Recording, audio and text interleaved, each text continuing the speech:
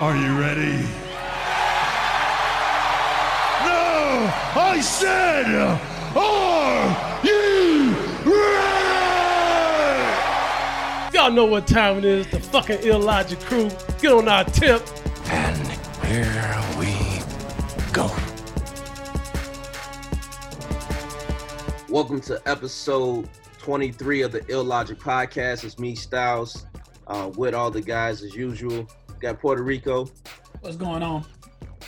We got the Star Boy. Hey, how many pregnancy scares have y'all had in y'all life? Let's get through introductions first. That's how you want to pop off on the intro? Yeah. All right, and we have the Chitown Knight. What's happening?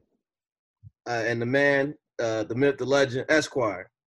Esquire's in the building. Let's get it cracking this morning. And what y'all drinking on this morning, this Sunday morning?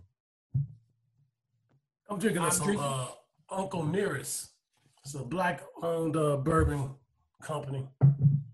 Okay. Spread love to my black people out there. In Puerto Rico, what you drinking on your first day home? Just coffee, man.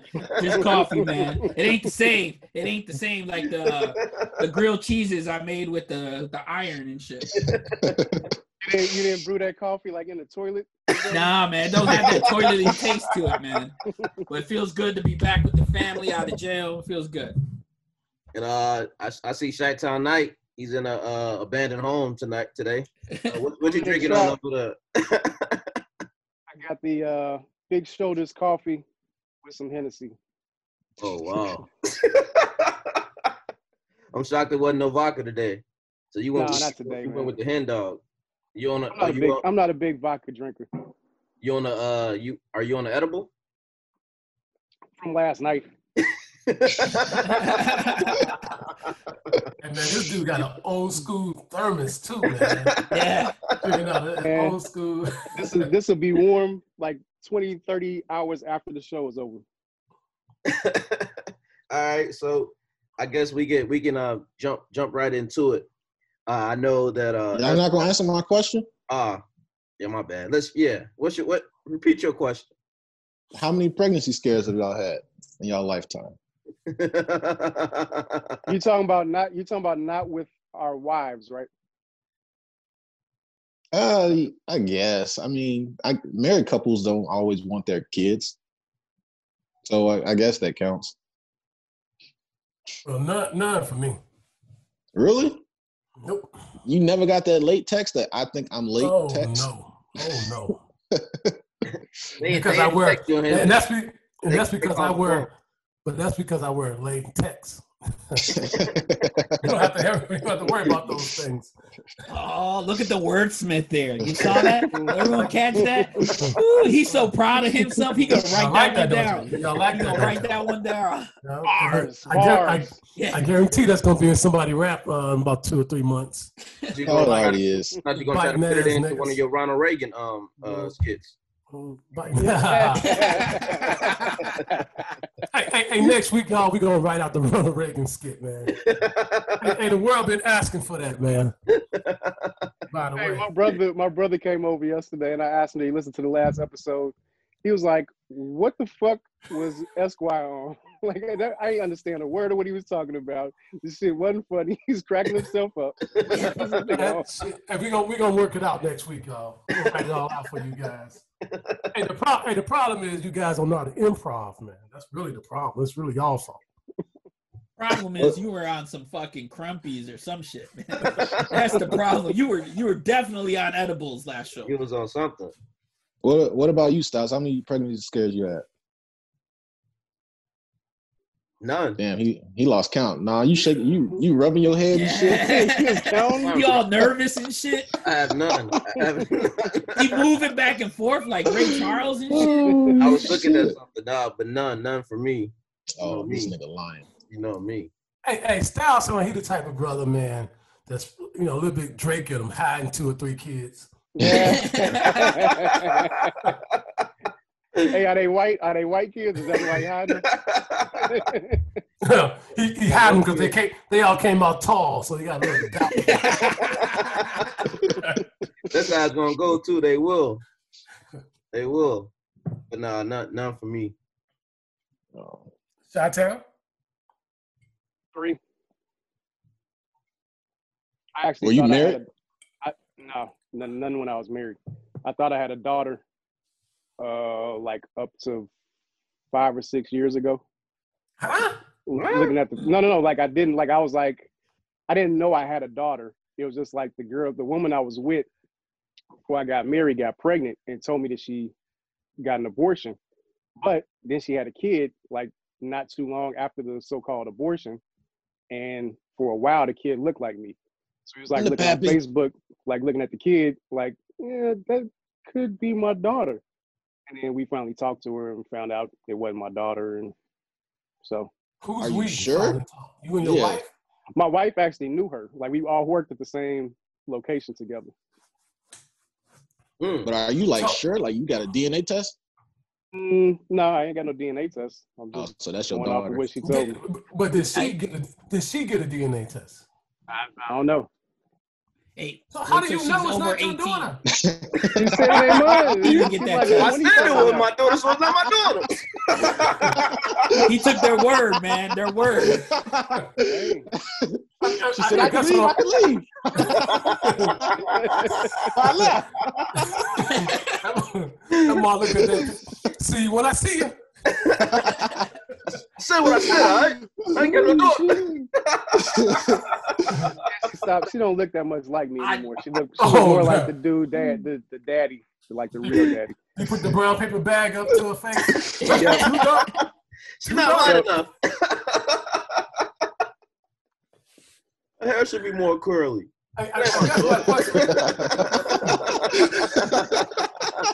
She ain't got freckles. Look at the ears. Look at the ears.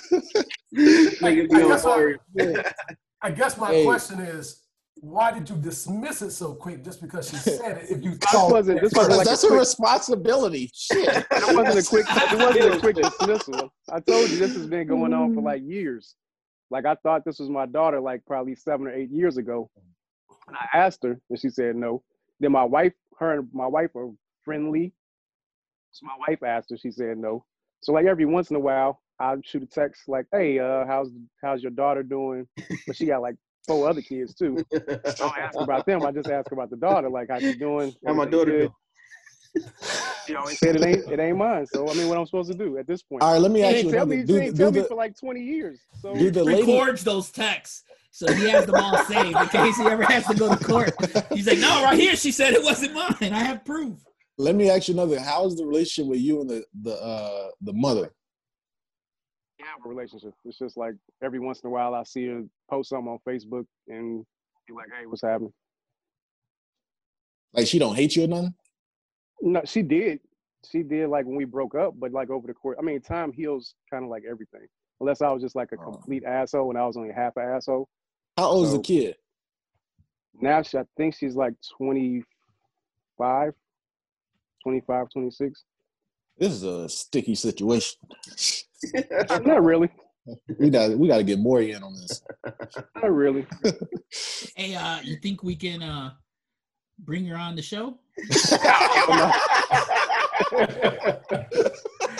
Matter of fact, we have a surprise visitor, Chitown night.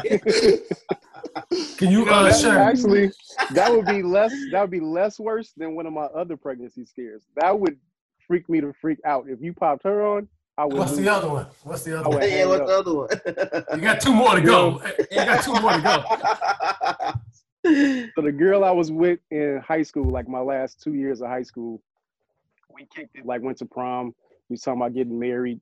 I gave her like a promise ring. Like we was close. Like they almost married. She went away to college in Iowa and like told me she was pregnant. Like on a trip when she came back, we hooked up, went back to college, said she was pregnant. And one of my friends from college was with her and told me she was pregnant, told me it was mine. So she's asking me for money to get an abortion, all this stuff. She comes back to the crib. Long story short, I found out she wasn't never pregnant. She told me she was pregnant. I was freaking out. Like we was both in college. I was like, I'm gonna have to drop out of college. I'm gonna have to get a job. I'm gonna raise a kid. So she crazy. So when she came on, I would freak out because she's always been crazy. She just reached out to me recently for the first time in like maybe 10 years to like give me condolences on my father passing away. Like that was like the first time I talked. Yeah, they back pay nothing. That was like almost 30 years ago. And you sent her her Facebook page? Nah, bro. All right, number 3. Number 3 was just some random chick, and she told me she was pregnant, and then she wasn't really pregnant. It started off as like a hookup, like a one night type of deal, and then we ended up talking to each other. You just out here sewing your loins. Well, I'm learning something. 30 years ago. I'm learning something, man. You light skinned dudes do not like wearing condoms. Yeah. You and Jules. I never wore a condom in my life. Yeah, you guys don't like wearing condoms. Honestly, I've worn a condom probably like 5 times in my life. Yeah, I never wore a condom in my life. But I don't fuck around, so. Wait. You never had sex before? I have, but I just don't. What are you talking about? Meaning like I don't sleep around. Like I'm just not out here. You don't have to sleep around. I mean, you had more than one woman. Yeah, they but have to sleep around. That's all it takes.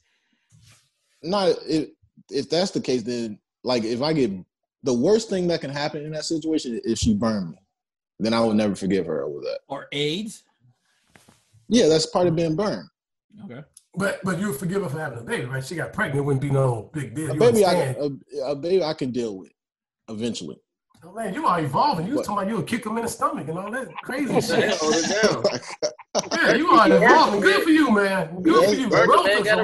He'll forgive her, then they'll build a whole family. That's crazy. I can't forgive an STD. Yeah, I've only had. There's been scares, but it wasn't nothing like crazy. It was just one of them. Oh, I think I'm late. We were having awkward conversations about keep it, and I can only say so much because I'm not a woman.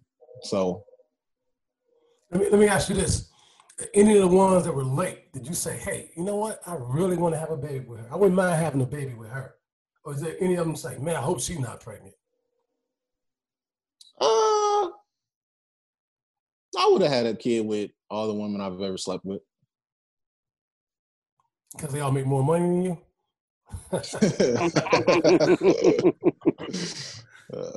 I would have had this nigga reverse gold digger.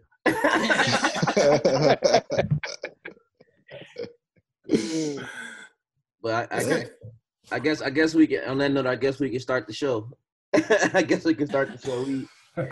We just went through a whole tour of Chitown Nights. Kid, it's like the kid from Martin.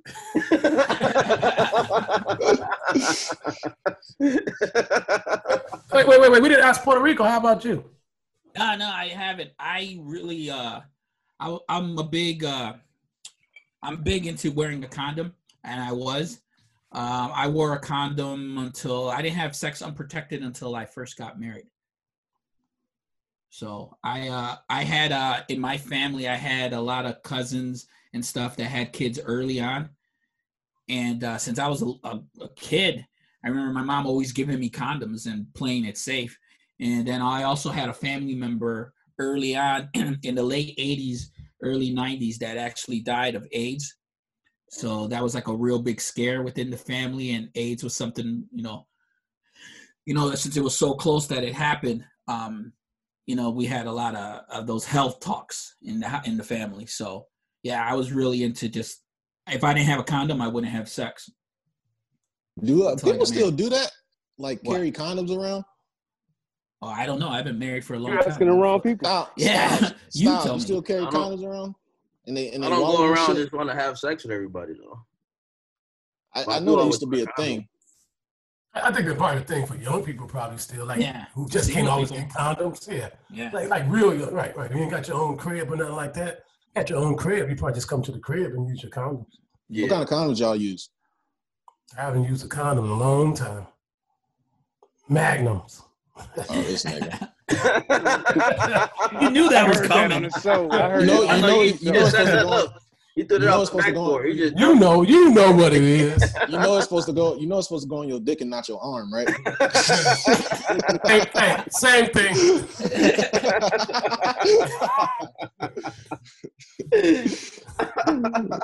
No difference. Nigga, arms get cold during sex, so he bought But yeah, we could jump into it. I know Esquire wanted to touch on the subject about it's been a lot of black man versus white. I mean, not white, but black women issues going on. And I know Jules sent the clip. What was the TV show with all the women cast, Jules? Fox Soul. Yeah, Fox Soul. It was Lisa Ray and a couple other women I don't know. Ice Cube was on there talking about Vivica A. Fox on there too. Vivica A. Fox as well. Ice Cube was on there talking about the contract with Black America, and one of the hosts on the show was really upset that Ice Cube didn't include black women on the contract with America. That was Claudia Jordan. She's like a reality TV person too. I think she might even been a model, but yeah. She used to be on The Price is Right. Yeah. The Price is Right model. Right. Yeah, so she called herself upset, and she was talking over Ice Cube, wouldn't let Ice Cube get a chance to speak as far as why he didn't, include black women on this contract, which caused Esquire to want to discuss the tension going on with that. And I know Jules wanted to, start with this subject. So Jules? That's a lie, but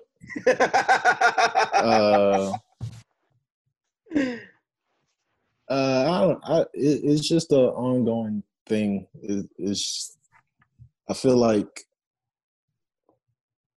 black men and women, we like playing this game of who suffers more with each other, and we getting the ball and we guarding each other versus realizing we all on the same team. Like we all in the same suffer boat. Like everybody's suffering is not mutually exclusive to the other gender. Like we all niggas at the end of the day. And I don't think that's rarely translated. There's always this competition. And all the old rules are somewhat changing. You got niggas now, they don't want to pay for dates. Women talking about they don't want to make niggas plates. Like it's just a lot of just everybody's introducing these new rules of how men and women are supposed to conduct with one another. Is this who do you think are making these rules? Is this just like an internet thing, or who's making these rules? I honestly don't know, because I thought it was an internet thing until I meet these kind of women in real life, and it's like, oh, like it's the biggest turnoff to me when I talk to a woman and she sounds like my timeline. Like you're using all these buzzwords, all the slang on Twitter, and all these think pieces. Like I listen to you talk, it sounds like I'm reading my Twitter timeline. When the last time you had that conversation with a woman and it sounded like that? Like 2 months ago. And what was her buzzwords that she used 2 months ago? It was just a lot of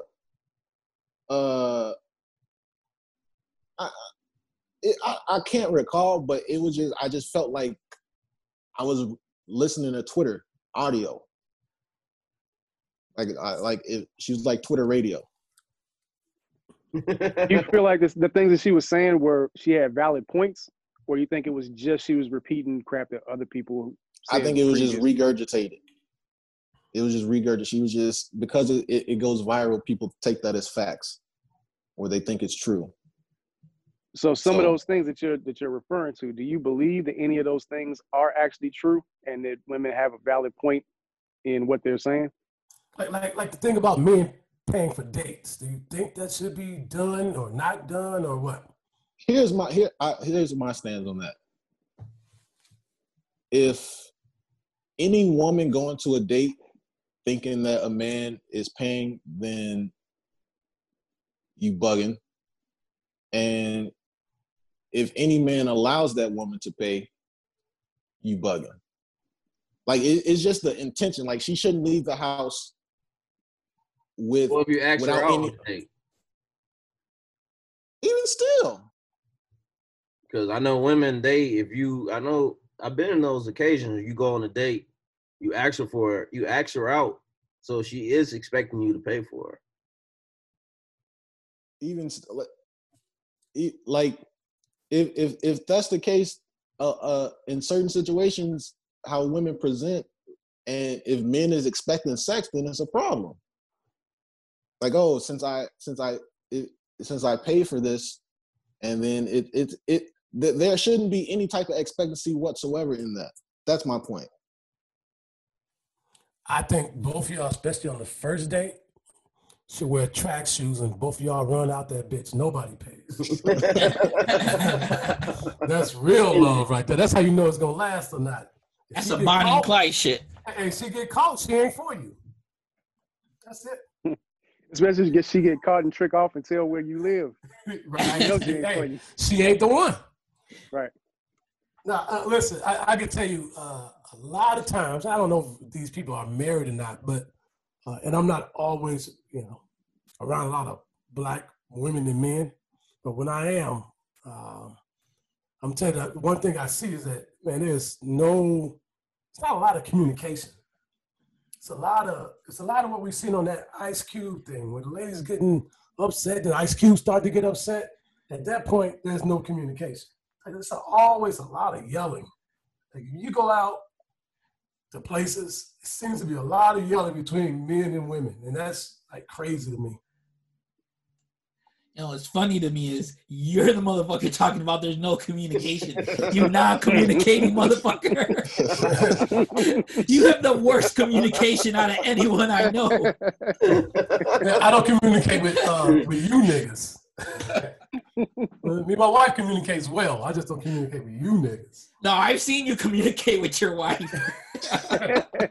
Don't try to pull that shit off. Drink your drink. Drink your Canaries. And sometimes non-verbal communication is the best communication. Just keep your mouth shut. Niggas always got to prove a point and yell back, like whatever.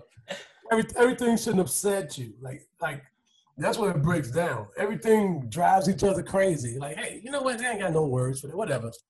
Everything shouldn't matter. But for us, I think that's what the bigger problem is as black people. There's a lot of anger. There's a lot of things that we have the right to be angry about, but we don't know how to express those things. And that's where it comes out, is you just start yelling because we're an emotional type of people, just in general. So when that happens in this emotional situation, that's how we communicate. Like, our parents don't really teach us how to communicate like that. We grew up probably in houses where people was yelling back and forth. We saw that, as we were growing up with other relationships. So how do we know how to have a calm, meaningful communication with somebody? Because I wasn't taught how to treat a woman. I've just been winging it this whole time. Like, I didn't grow up looking at my pops treat my mom and think that was the example, because he was a piece of shit to her. So I wasn't raised, I didn't go into the dating world knowing what and what not to do exactly. But I'm saying even to go as far as like just communication in general, like when I noticed, I'm agreeing with that. That plays a part in it. Right. No, I'm saying I'm taking it to another thing, like at work. Like, even when we're at work and we're dealing with white people communicate a lot different than black people do. And sometimes you got to kind of suppress your emotions in order to be able to communicate, because white people don't like confrontation. And if you say certain things, they think it's you're confronting them, and then it's like a huge deal. So I'm saying, like, the way we communicate is just different. And because it's different, people sometimes look at it as like a negative when it's not even a negative all the time. But sometimes, like you were saying, like, niggas is just yelling at each other. But sometimes, dealing with white people might be a whole different way of communicating, because white people communicate in code with other white people. And sometimes you just gotta, especially at work, you gotta stop that bullshit. Like stop it. And they definitely would try that. I heard a white guy, and I was his supervisor, trying to talk to the white manager, and basically trying to call me a lazy nigga. Like, hold on, let's time out. Let's stop this. I'm gonna explain something to you right now. I never let a white boy. I'm not gonna hide it. I'm gonna tell y'all, both of y'all to y'all face. I never let a white boy outwork me. My father rolled over in his grave. You know what the white man told me? Where are we going with this? You know where I'm going, Cracker. You know where I'm going. You better stop it. Both of y'all better stop it. Because that's how they communicate. It's always slick. Let me go to the manager. Let me go to the boss. The black guy shouldn't be telling me nothing. Hey, I'm gonna be clear when I communicate. Hey, Puerto Rico, and one thing I do know how to communicate, stop that bullshit. Huh? Hey, I know Shakespeare didn't like when you said it, but one thing people appreciate, blood in their mouth. When the white people I'm telling you, at your job, you ain't gotta yell at them. You ain't gotta yell at them. I pull a white manager to the side before and tell him to his face, you won't talk to me like that. I see how you talk to me. Do y'all code switch at work? Huh? Do y'all code switch at work? Of course. Do we do what? I stopped doing it like a few years ago. Code switch. Like put on a certain voice for white people. No, make you sound a certain type of way. I learned intelligent. I learned this a long time ago. I was on the fence about this at my job. Like, should I do that? Should I do that more? But one thing I understand, came to my own realization, is that's not what got me where I'm at right now. I don't want to do it like you do it. I don't want to be you. There's nothing about a white man I want to be. I don't want to walk around my ass tight. I don't want to kiss ass. I might eat some pussy, but I don't kiss ass. I don't want to do it. You're not going to get both of those from me. You want hard work or you want ass kissing? I work hard. And I'm not working hard necessarily for the company. I can't do both, though. That's just not. I've done it to get my foot in certain doors, but after I was in them doors, I stopped. I think a lot of people, a lot of black people, you got to be who you are. We all not the same. And not to say I stopped and I was just, what up, my nigga? Like, I'm still professional, but the whole changing of my how's it going? Like, no, that's not how I talk. But hold on, that's not necessarily code switching though, is it? That's you changing your voice. Code switching is you change how you talk to people. Not necessarily like the tone in which you talk to people. That's part of it though. Well, that's something else I learned though. All black people are not the same. So if you're just a friendly black guy, be the friendly black guy, and that's fine. If that's how you can talk to friendly people. It's just not. Well, I mean, some people are just more friendly than others. Some people are more open than other people, and that's who you are. Be that person. I just know me. That's not who I am, so I don't want to fake it. Like at some point, you can only fake it for so long. So this is who I am. Either love me or leave me alone, and I'm fine. Chitown Knight looked like the black guy with the gum. With the gum? What's that? Gum? I don't even know what that means. That gives everybody gum in the morning.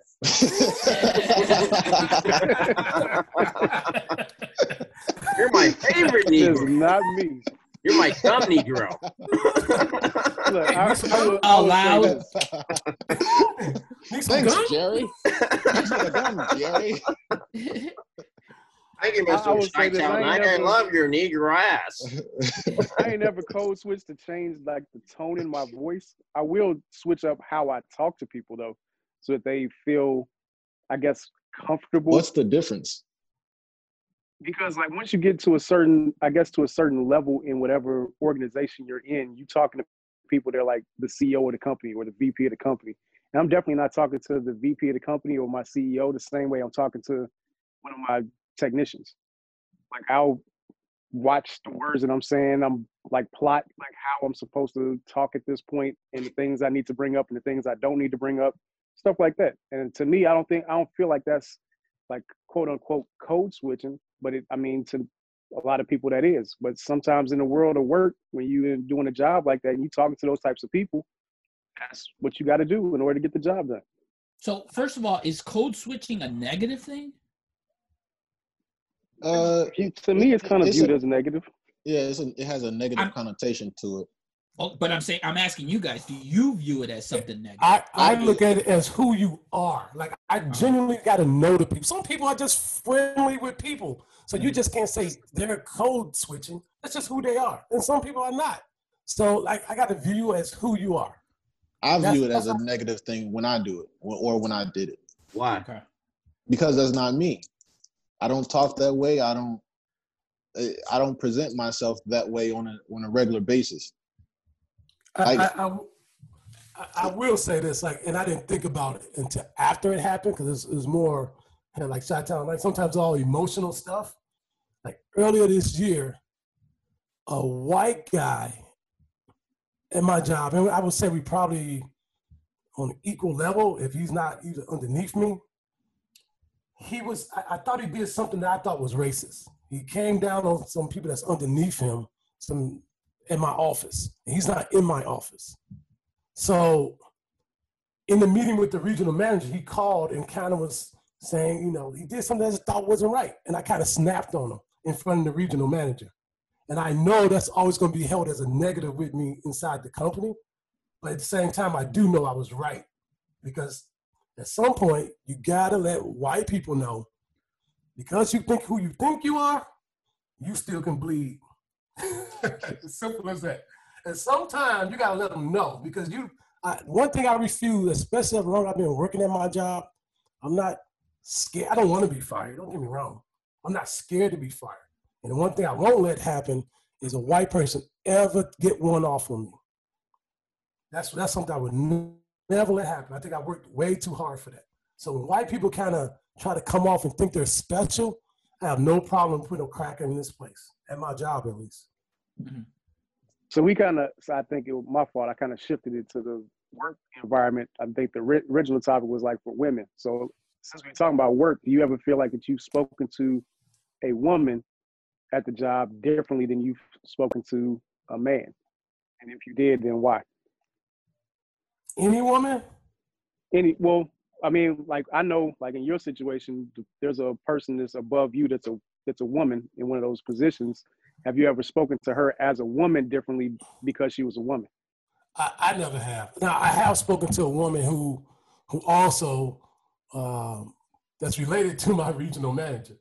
I have jumped out on her before too, but same way I've jumped out on the white boy. You're not going to treat people that's working underneath me like they're nothing. Like as a supervisor, but as a supervisor, my job is to protect my team. So for somebody else to come that's not even, their supervisor, to talk to them like that, I'm not having it. So I have spoke to somebody at, her that way, but the same way I spoke to the guy. Like, don't come in here with that. You're not going to do that to us. You're not, because so no different. You just talked to her just like she was a dude. Just like she'll do, because most people in my job that's underneath me are minorities. So my antenna always up for that. Like, hey, you wouldn't do this to somebody else. The salesman from another office wouldn't come to our office and put his business card to see we're doing our job. Who does that? Punk, I would make you bleed if you ever do that again.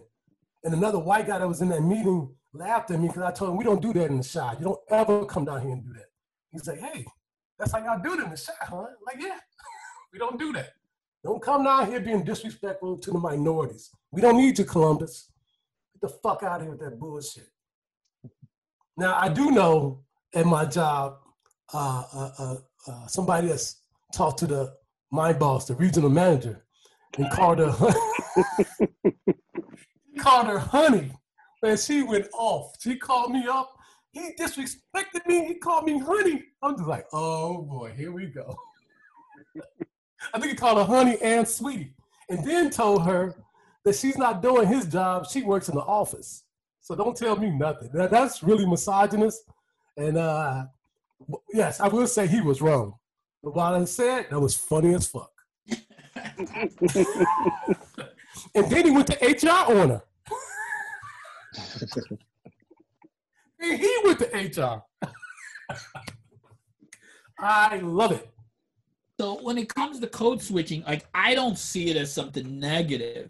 I see it as a survival trait. Like you can plot me in front of any group and I'll be able to relate to that group and I'll be able to talk to them and find common ground with them. It must be all the years that I've had experience as a salesperson is probably maybe why I feel like that. But I feel like, yeah, I talk a certain way in front of my parents, then it's different than the way I talk to you guys. I talk then different than when I'm on my Monday conference calls. And I talk different than when I'm in front of my team, than when I'm in front of my, my bosses or in front of VPs. So I'm constantly kind of switching how I talk to them. I'm always being myself. I just use different words just to communicate, because I'm not going to say the same things I say on this podcast. I'm not going to say them to my parents because it's not going to fall the same. You don't call your parents the N-word? No. Well, I've been a couple times. I'm like, Dad, you're acting like such an N-word. Hey, I'm laughing at both of these dudes that said N-word. Hey, I don't want no dreadhead cowboy riding. But yeah, no. So still carry, but I got a gun. Yeah. Code switching shouldn't be something you should be embarrassed about. It's a survival trait because not a lot of people can do it effectively. And if you can, bravo. You should be celebrated. I don't think it's. I mean, like I said, it all depends on who you are. I had the HR guy at my job came in, and I don't know. I don't see it as a negative or it's just who you are. Like some people this is who they are. Some people are better at playing the game. Or listen, when you're doing business, it's business, right? You can't come in the fucking business place and start calling people niggas. I get it. It's business at that point. You're trying to handle your business, handle your money for yourself and for the company. So I don't know this. Everybody should know how to be professional at a job. I wouldn't even call it code switching. Hey, I'm just being professional. I don't think you're trying to be back to the female. I'm sorry, I said female. Back to women. Oh no, say it again. How would you say to women in the workplace? Do you feel like did you ever switch up in how you speak to women as opposed to how you speak to men? For the most part, I didn't. I have when I was trying to fuck them, but so outside of that, is that any woman or is it just black women? Because I do notice this.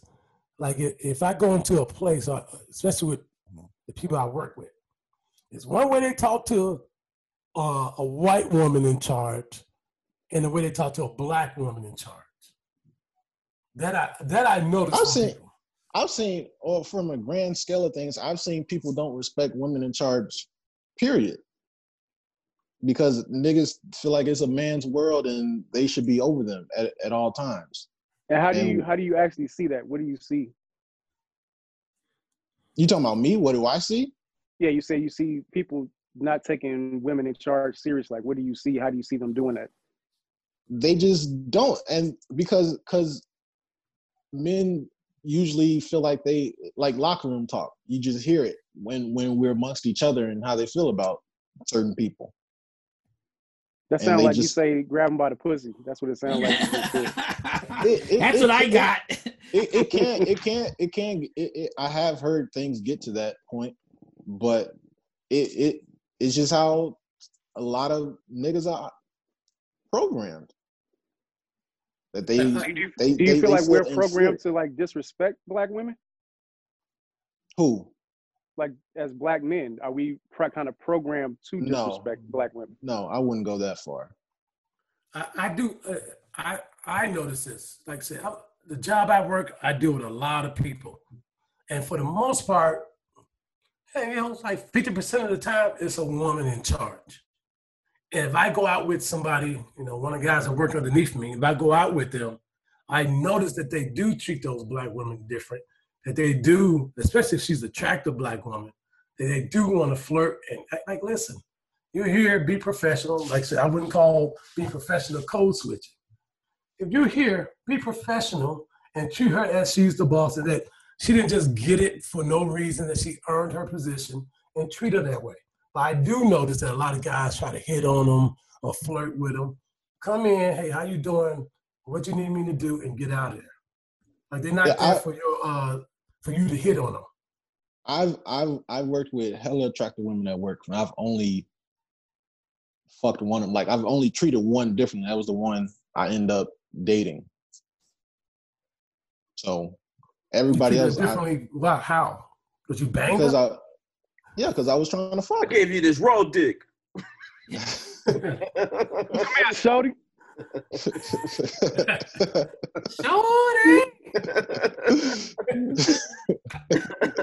I do think men are programmed. I do think men are programmed to disrespect women. Really? I think all men. In what way? And just the way we don't treat them as equals, the way in society how we go about just take the example that Esquire was just saying. You know, they go in, they see a woman that's the same race as them, and all of a sudden they decide that woman, it's okay for me to flirt with that woman. It's okay for me to not take her position seriously. But if it was a woman of another race, they would be professional with it. That in your head, you're already saying a person that does that is saying, because this woman is like me, I don't need to treat her. She's not she's not of value as a woman of another race. So immediately, subconsciously, they're making black women or just women, period.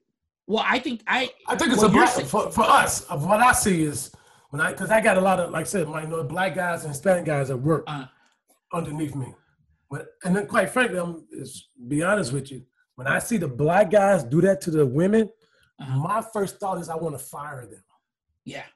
Because at the same time, because most of the time the places they're working at are places that need the service that we provide. And when I see that, because they're a black woman, also that means, because if you're always trying to talk to her, you're not in there doing the job for the rest of the people, that we're servicing in that facility. So in my mind, I want to fire you right away, like head off the top. I want to get you out. See, I don't think it's just a black man, black woman thing. I think it's a man thing. I think it's men, because if you go to other races too, you're going to see the same exact thing, how they act to someone who mirrors what they look like as opposed to someone who is of a different race. So I believe that too. I believe what you're saying. My thing is I think that black women are looking at it from the perspective of, you're black too, why you don't have my back? Why exactly. You're not backing me in this situation. You know the struggle. You know where we from. How come you ain't helping? And that's my point. That's my point. That's my point earlier. Like we're all fighting some type of suffering. We're all on the same team of being mistreated. And I want to be able to get to a place where it's not with our backs against the wall with with our backs up against the wall against our own. Yeah, without like black women being on our side and vice versa. Like that's nuts to me. Well, going back to that Ice Cube thing, he says that to him, like, "Hey, help me out, write this for me." And the sister, Claudia Joy, I guess that's what it was kind of like, "Well, you don't want to put yourself out there. You should write it." Like how you want a black man to write? Talking about black women. You can't have it both ways. That'd be something else. You can't have it both ways. So, but you got to think about that source. This argument that just went on. Who are these people that were having this argument with Ice Cube? Exactly. Look at the source. They're reality TV stars who just their whole career is based off of drama. So you can't take that's all show. Don't belittle them. Don't belittle women. Oh, I'm gonna say their names. Say their names. I will tell you straight up that all those females on the he said the F word. He said the F word. All the females on the Fox show. He said it twice. Called Fox Soul, whatever it is, which to me that's a degrading name. It's a patronizing name, I should say. It is all for show. It's all for show. There's certain women, there's real women out there affecting real change. We about to be canceled, fellas. Hey, ain't the first time, won't be the last, right? There's real women out there affecting real change. Either you're part of the problem or you're part of the solution. And I'm really surprised to hear some of the opinions, though, I'm hearing on this, because when we're off air or we're just on text, it sounds like your opinions are completely different. Your real, honest opinions that come out are completely different than, like, dude, you are one of the biggest misogynists I know. All right? Yes. Dude, and you're on this show right now talking about, I think, our backs against the wall. We all need to be together. And he's code switching. I'm just like, what the fuck is this? This isn't the guy who sends these texts about these goddamn women. I ain't paid for that yacht, blah, blah, blah. All those stop. Dude, you be going off. You give the women a hard time, dude. You give them a hard time. But I do. And you're not giving them a hard time now. Right now, it's like you're backpedaling on all that. Be real. Be what you really feel. It's not backpedaling. It's what the conversation calls for. We're not talking about that right now. What do you? I'm not bashing women 24/7. I don't hate women. So when it's time to hold women accountable, I will. When it's time to hold niggas accountable, I will. Like I don't know. Closer to 18.5, not 24/7. 18.5. Exactly, because we can go through that timeline, and man, you're bashing women a whole lot, a whole lot. And Styles is laughing because he knows I'm telling the truth. I'm telling the truth.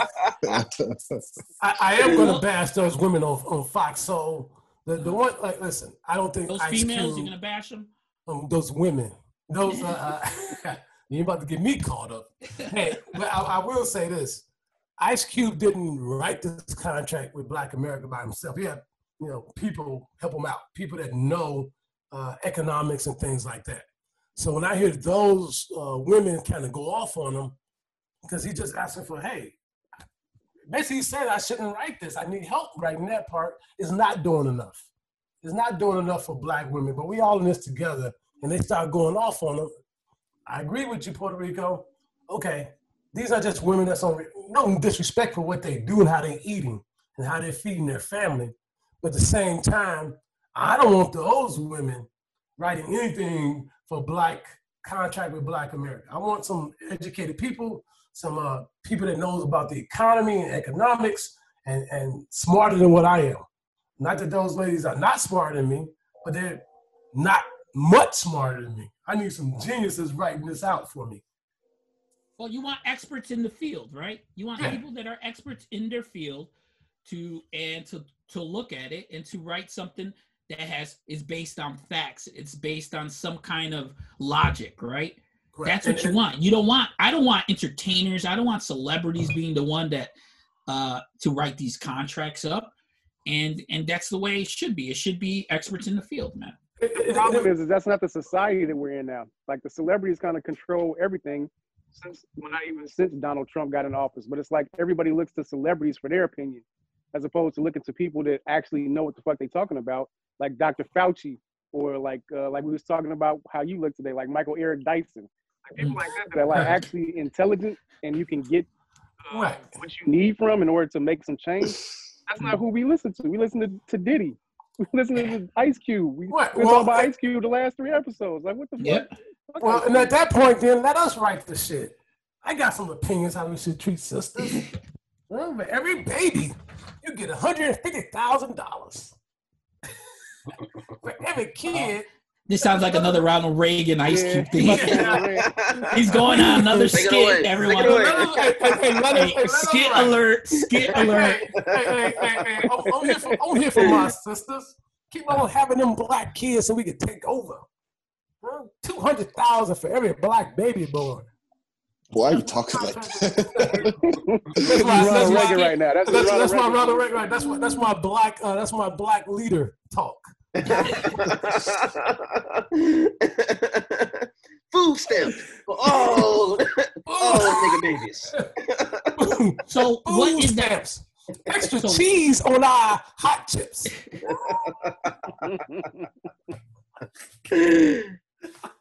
So what is the anger do you feel is, what is the anger between black men and black women? My thought is First of all, are you angry with each other? I'm not angry with anybody. But I tell you what my thought is. I am. Sometimes I look at us, black men and black women, and I see we're trying to fight each other not to be on the bottom. The only person that's on the bottom with us is a black woman. So we want to be a little bit above them. Like we're not even trying to be above white people no more. Like we want to be above the people just above us. So that's why we go at each other. It's a silliness. Like, come on. We fighting each other to be on the bottom? Nobody want to be in last place? That's silly. And then after that, after we fight each other, then we go at the Mexicans. And then we go at the Puerto Ricans and all that. Like this silliness. And it's just dumb. Like, hey, let's all get to the top together. And even in that Ice Cube thing, he's kind of like, he says that, like, hey, aren't we all black? And this contract is not just for black men. And I also heard him say, hey, we're not doing enough for black women. We need help with this. Mm-hmm. But for us, we'll try to be like, hey, let them be on the bottom. Let the black women be on the bottom. And then the black women, like, let the black men be on the bottom. Like, that's what we want. We don't even want to get to the top. We just don't want to be at the bottom. I think men and women will never be equal, unfortunately. Okay. Why is that? Because it's just, it is what it is. Like, even look, why is there different categories for actresses and actors? Like they're all actors. Why separate the two? Well, a lot of this stuff is just stuff that's been a patriarchy in the world forever. So we just carrying it on from 100 years ago or 200 years ago. I think there is a reason. I mean, for that, at least I could say economically, there's a reason between actresses and actors, and it's not much different than the WNBA and the NBA. It's like, hey, I was getting to that. Like, what's the difference? But because if these actors are bringing in more money, there's a number associated. So if these actors are bringing in more money than the actress, then I can see that, like, economically. Like, hey, he gets more money now. I don't agree with it because I'm sure there's a woman that's making more money. And that happens even with race. Like, I'm sure that a Hispanic actress, Salma Hayek, might not be making more money than a white actress. Money doesn't equate to talent, though. But the talent is proven by the numbers. I mean, the numbers got to add up. I don't think you might be a better actress. I don't think The Rock is a better actor than Viola Davis. Yeah, of course not. But he has the box office. He brings in the money. He brings in the money. But is The Rock getting nominated for Actor of the Year at the Oscars? No, but his movie making $200 million. But that's my point. Like, why are we separating the two? But that's an economic thing. And what you're looking at, it's just the reason why. One of the reasons why they're separated is it gives them the opportunity to give more awards out, and especially back in the day when the Oscars was made, which was back in the early 20th century. It just gives them the opportunity to it's to something else to promote. So that's all it is. Well, that's like putting black in front of it. Best black actor. Like, what? I'm just an actor. Like, that doesn't make sense to me. Yeah, but I mean, the society isn't there yet. Like you said, we have the WNBA and we have the NBA. We have women's soccer and we have men's soccer. It's just completely different things. And some of those things, like even like they do have a point when they talk about how the sports are separated as far as their pay. Like, nobody watches the WNBA, to be frank. They watch the NBA. But with the soccer, I watch women's soccer over men's soccer if I'm watching soccer like the United States. I watch women's tennis over men's tennis. They're better. Like, the soccer team is just better than in the United States. So those people should be getting paid more than the men, but they don't.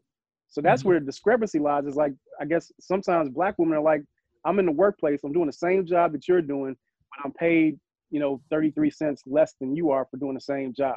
And I think black women sometimes are stepping up saying like, hey, how come you're not backing me? I'm backing you with Black Lives Matter and mass incarceration and how we get pulled over by the police. I'm backing you on this. How come you ain't backing me on my pay? Hey, let me ask y'all something, especially more Chitown night in Puerto Rico, because y'all in the industry of business industry.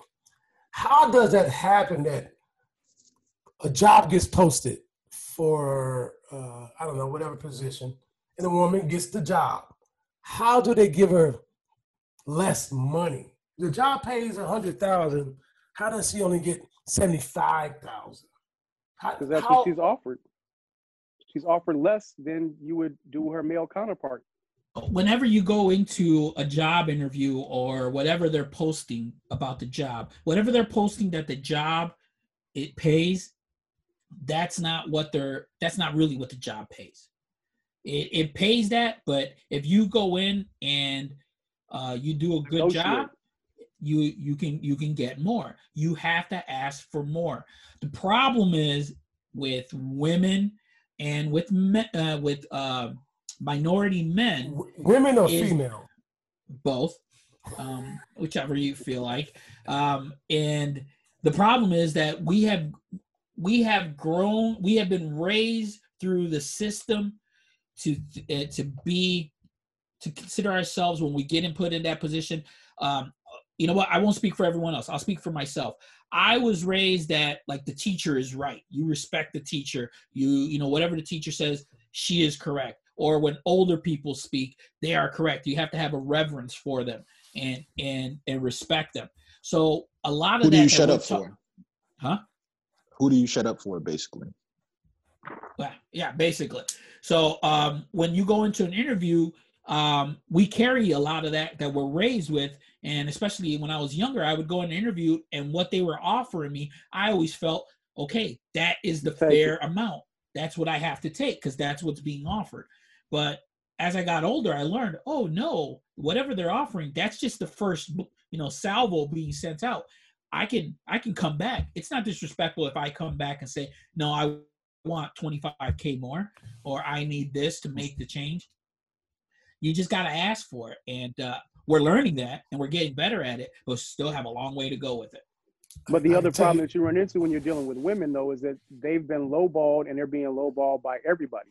So if they're in a specific industry and they go in for interviews, they're getting the same lowball from all of those bosses because all of them feel like they can pay them 35 cents less than a male counterpart. Yeah. So and then with websites now like Glassdoor, you're able to see more the disparity.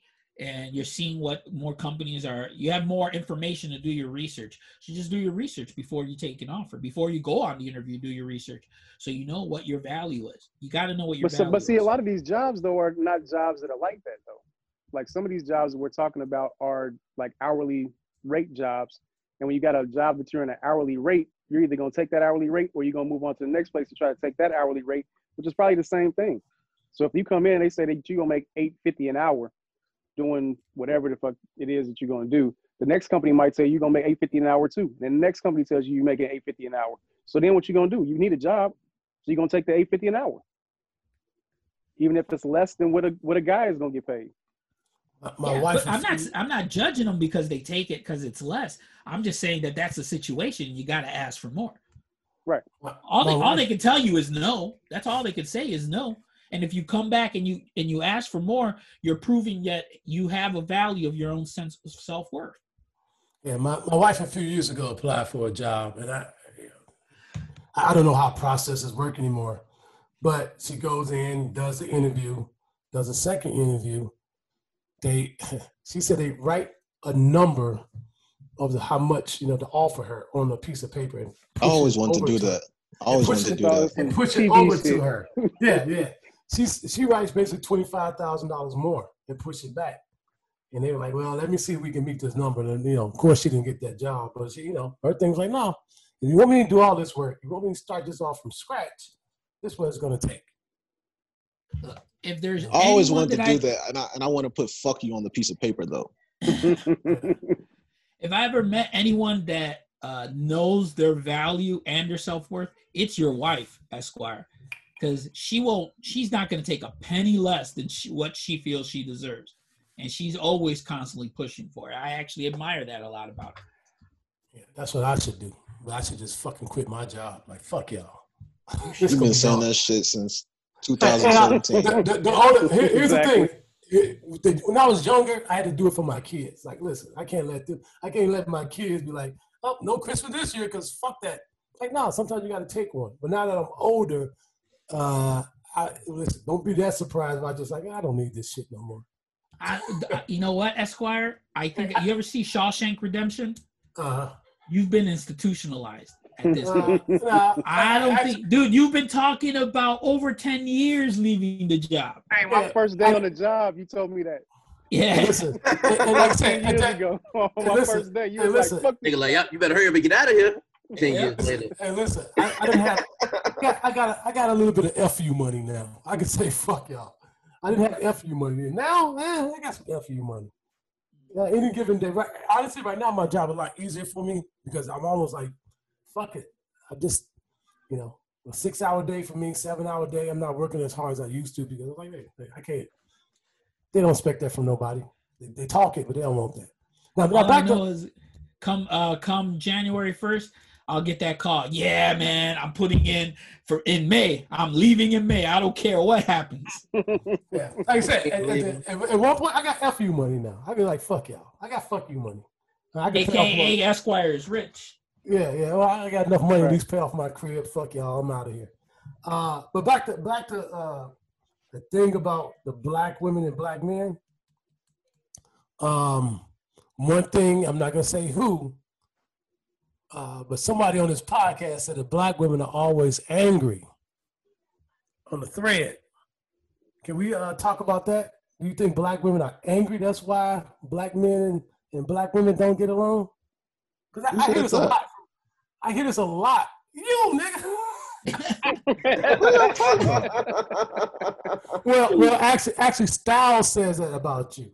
That you say that black women are angry. I never said. Yeah, he said that, but I never said that.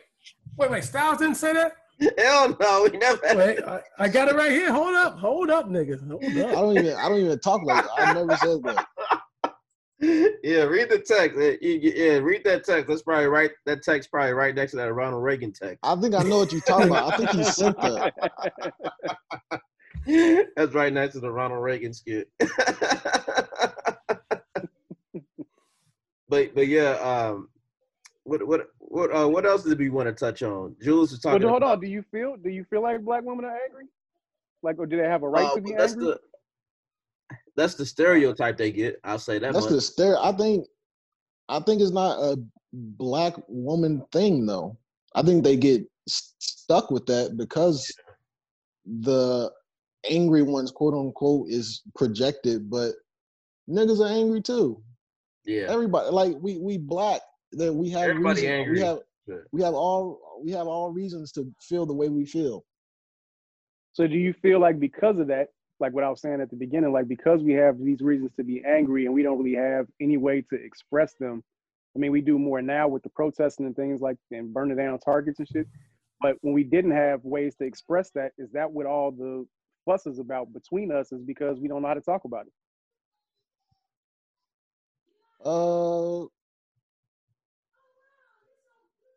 I think it's a number of things. I think it's just a disconnect most times, and men and women just translate shit differently. Like we just view things at a different way, and when the lack of communication is there, it doesn't help our case. So when there's no communication, then you'll get the niggas ain't shit stereotype. The black women are always angry stereotype. Like when there's no real conversations being had, then we get the stereotyping each other.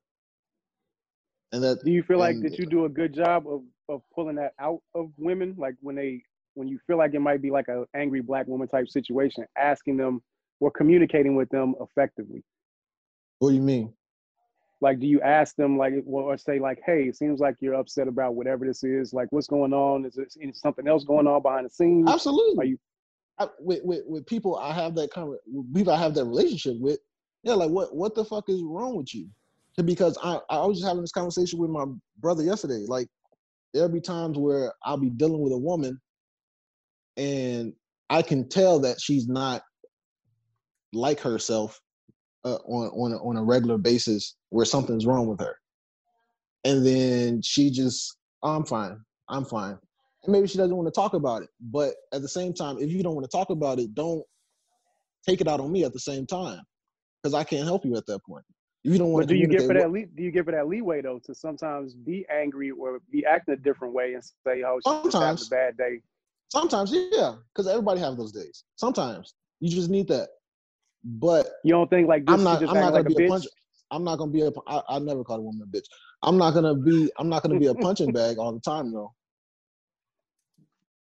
Like yeah, I mean, you can't be a punching bag. I think a lot of, first of all, when black people, men and women, are dealing with each other, I think it all should be on a level of relationship. Like, where's your relationship at? If it's the first date, it's one thing not to like somebody or whatever. But if you're in a relationship 2, 5, 10, 20 years together, you should be able to say, hey, you know what? I'll take this one today. This is not a big deal. You know, this is not the way she's always is. But, well, hold on one second. I got an exclusive. Can we drop the bombs, Styles? Exclusive. So, so I put down next show, why black men and women can't get along. Styles. Jules wanted to talk about why black women are always angry. Exclusive. Never said that. I guess I don't get my sarcasm in the. I need a sarcasm. I absolutely knew that was sarcasm because I've never said that. Yeah, that's sarcasm. I didn't even take it that way because I knew he was just fucking around. This is the second time in the show that Jules sound like President Trump. It was like just locker room talk. I say that in locker room. I don't mean it. That's just locker room talk. For the thread. With my guys. With my guys. That's when I say. Just for the thread. But for you younger, especially black men, for you younger brothers, Styles and Jules, give y'all sisters a chance. Don't expect them to be where you think you are. Give them a chance. And that's the thing. Like, I don't want to. I'm not anywhere. I'm not above. No, everybody's in a different place. Always. Like, you don't have to be. Just because people evolve. Just the way just because you know what you know now, you might not know. Listen, I wish I know now, but I don't know shit. So. And I want people. I do not know shit. Like, the more and more I find out. You got a podcast, nigga. You know everything. The less I figure out I didn't know. I don't know shit. I'm just in this life shit along with everybody else, trying to figure it out. I don't know shit. Figuring out every single day. Once you think you know shit, you get complacent. I think that's what Esquire is saying, though, is like, not just for black women, and just like people in general, you got to allow for other people to catch up to where you are mentally, and the things that you know at the age that you are doesn't mean that they're supposed to know the same stuff that you know at the same age. Yeah. Like, because I'm zen and feel like ain't nothing gonna bother me at this point. Nigga, that's the edibles. That's not how I was. That's the edibles kicking in. That was yesterday. I'm just saying, like, stuff that you learn, don't expect everybody to know that shit. Right. Don't jap out on people because they still acting like you did when you was 25. Hey, that's Chitown. Like, you don't know that shit, nigga? Here, take this edible. Open up your eyes. This will help you out. Take this edible, nigga. I got a random question. Do y'all feel like some of the morals that you have, do you feel like you could be hypocrites at times? No, I am so pro fucking up. I am pro, like, listen, just because I know better now, I know I didn't know better. I'll never be a guy like, you young people doing this and you young people doing that. I get why you do what you do. Because I've been dumb as fuck in my life. So some might say still are. Yeah, please, believe me, I am. I was about to say, I second that. Yeah. Petty jealousy. PJ. Petty jealousy. Just jealous for no fucking reason. But I'm just trying to agree with you. I am pro people fucking up. Back to this a church thing. It used to frustrate me when I used to go to church when I was a kid, and you hear these pastors repenting and all these sins they had, and now you shouldn't do it. Like, nigga, I want to fuck up as much as you. Let me fuck up and find out how I fucked up. And you shouldn't do this. Like, goddamn, nigga, can I smoke the dope you smoke, nigga? Yeah, I hate when parents don't act like they wasn't a kid once. Yeah, now I'm pro. Hey, listen, I can tell you, one of my sons one time, I had this talk with him. He's about to be a senior in high school. It's spring break, April. Listen, kid, get out of these people's school. I know your hair gonna get big. You're about to be a senior. Just get out of school. Don't mess up. Next week, this nigga gets suspended for smoking weed. And I sit back, come in the house. My wife is on fire, going off. Go pick him up from school, go off on her. You know what my first thought was? Why you ain't run? Not why you smoke weed. Listen, you see that teacher coming at you? Yeah, why you get caught? You better break out. You break out. You run from that teacher. You call me and say, Dad, I fucked up. Can you tell these people I wasn't at school today? And guess what? I would have. I understand what it is to fuck up. I understand what it is to make mistakes. This life ain't perfect. This shit is hard as fuck.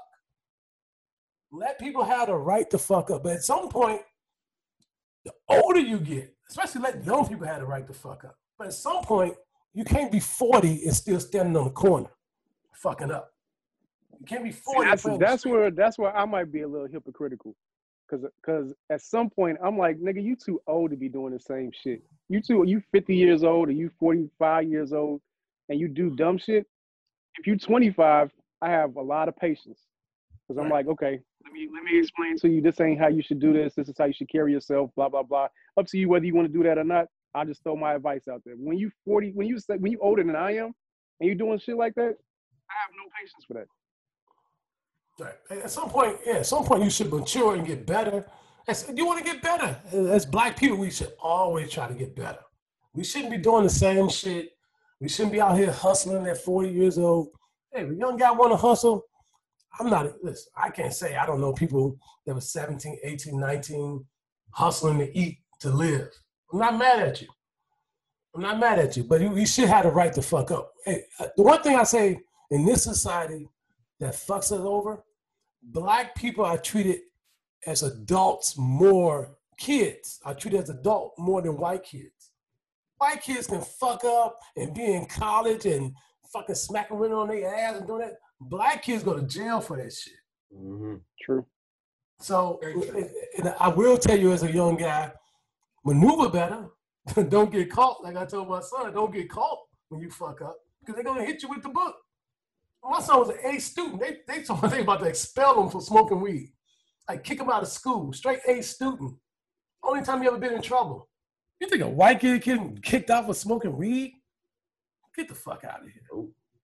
My hypocritical spot is I don't fuck with kid play.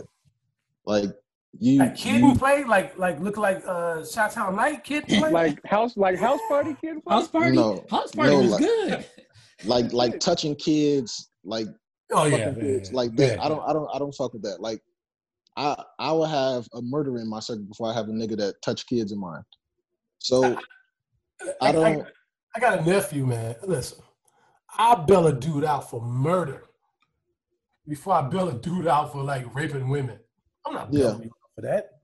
Yeah. I'm not getting you out of jail for that. It might be a good reason to kill somebody. Ain't no good reason to rape somebody. Yeah.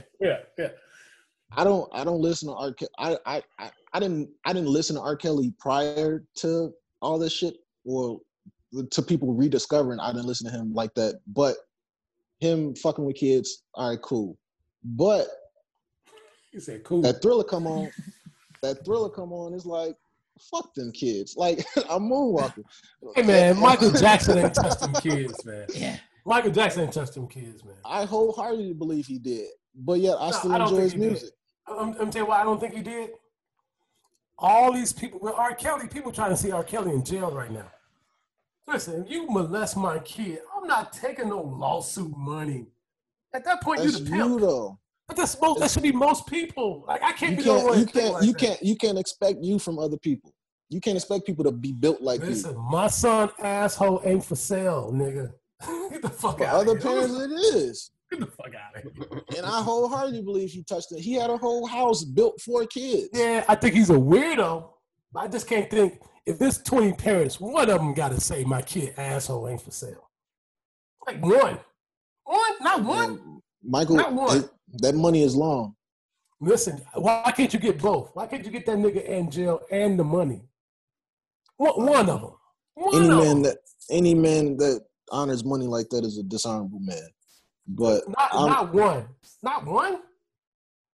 Hey, raise your hands who would take that money off y'all kids' asshole. Ain't nobody gonna do that. It gotta be one. I'm not sure how many kids accuse him of this. It was a decent amount. 15, 20. It was enough. Not one.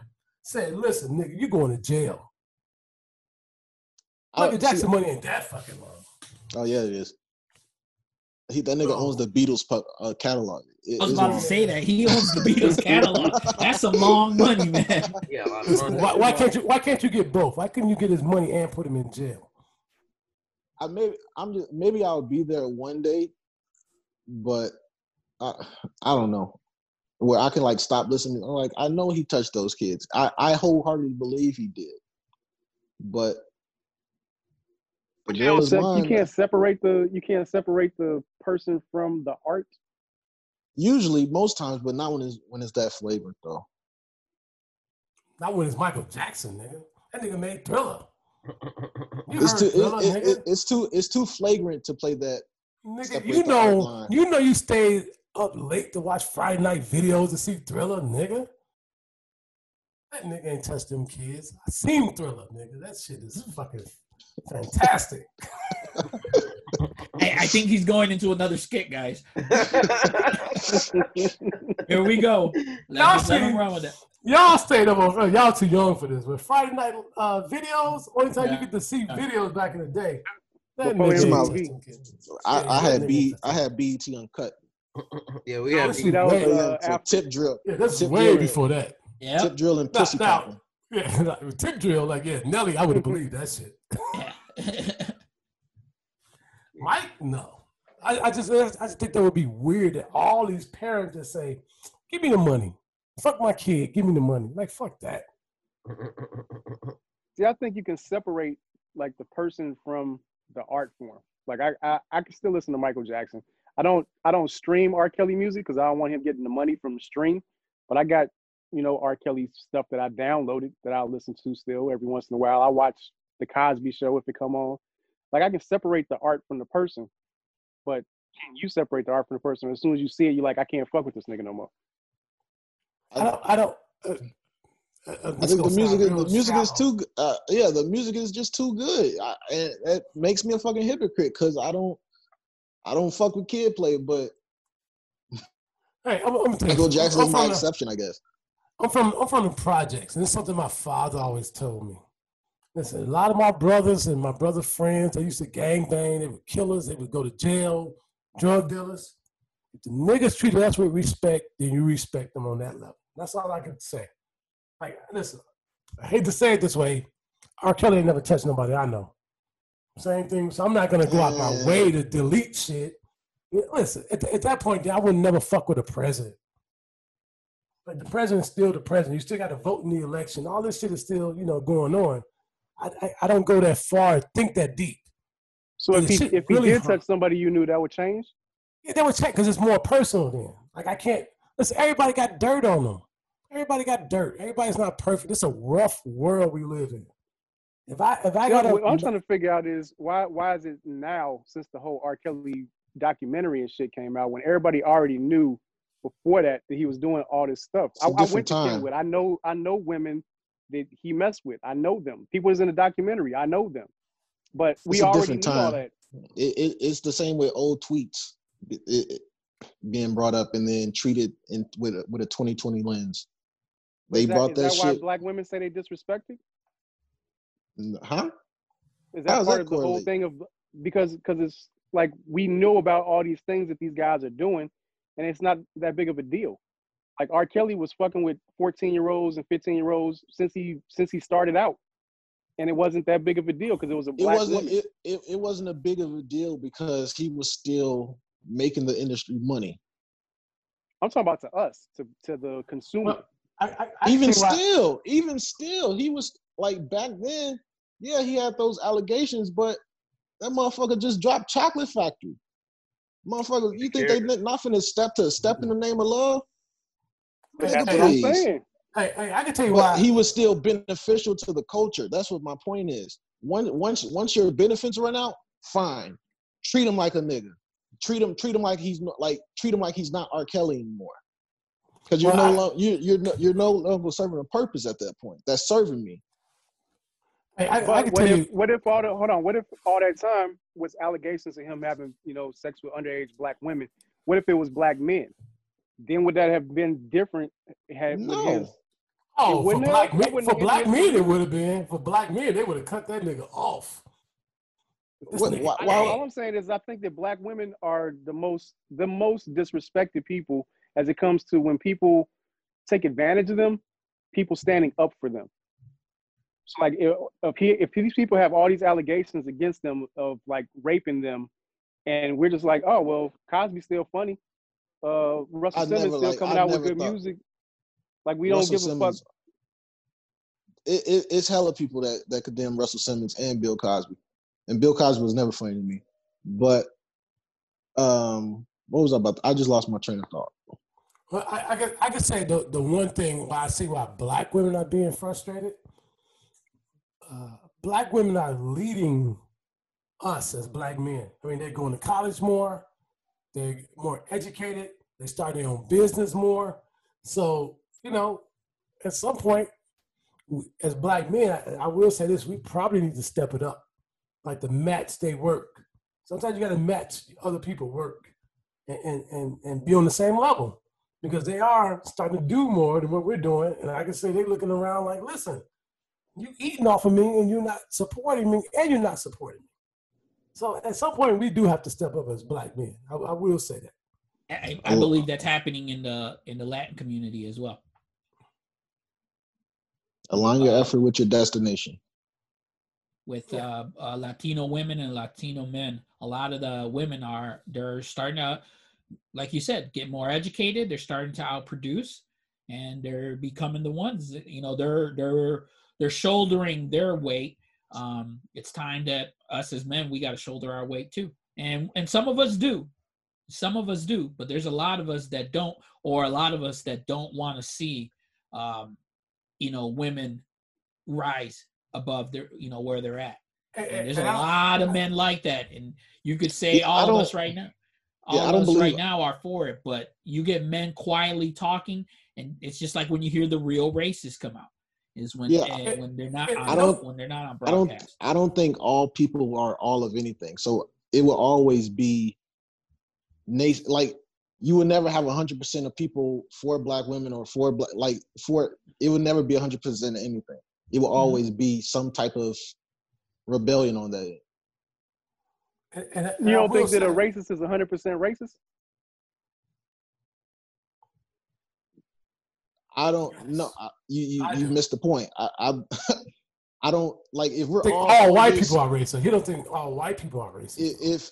I don't think we will all be for this like equality movement. You would never get 100% of support of that. That's my point. And I will say this for sisters, black women. I don't think that we need to have your man don't have to make as much money as you or have a bigger, better degree than you or have more business as you, but he needs to pull his weight. Whatever y'all decide that weight is. If the weight is even just staying at home watching and raising black kids, if that's his weight, then he needs to pull it. Now, I don't know. Sometimes I see... And you can't down him for that. Exactly. You can't down him for that. Right. If that's what he's doing. Right. Yeah. If that's his weight, that's what y'all agree on. Is that as a relationship what y'all agree on? If this thing is to... Hey, I'll pull a weight right now while you go to school and get yours. That's what it should be. But we should get there together. If we want to get anywhere, We got to get that together as black men and black women. Same thing with Mexicans and Puerto Ricans, but maybe not so much Puerto Ricans, but Mexicans. Yeah, we got to get that together at the end of the Puerto day. Rico, I got a question for you. Where you on Twitter, right? Occasionally, yeah. Like, who do you follow? Like, is there like a Latin community, like a Latin timeline? Yeah, I follow a lot of scholars, Latino scholars especially. I follow a lot of Black scholars. And then I actually know a Latino stuff. scholar. Okay. His name is Puerto Rico. Yeah. I was just asking because I never see I see it occasionally, but even like when like people retweet stuff, it's just all niggas mostly. Oh no, like I follow in a lot of like Latino policy forum, and a lot of things that have to do with what's going on with with us, and and especially I love to hear like other I love to hear Latinas and Latinos becoming PhDs. I'm always trying to push that, and trying to help support any Latinos or Latinas that are able to achieve that. And I like to follow the work. He also follows Latinos that kill black dreads. Oh my God. Because I was and big booty Latinas. I do like big booty Latinas. I am not gonna lie. I follow big booty every woman. The one thing him and Garoppolo got in common. Yeah. my point in asking because he brought up Bill Cosby, just made me think about it. Like when that whole Bill Cosby shit and R. Kelly shit was going down, Styles and Coco, they was why nobody is talking about Harvey Weinstein though? I'm like, fam, like because you're black, like black people are we don't care about that what the white people are doing, and they're like, it's because we're within our own shit.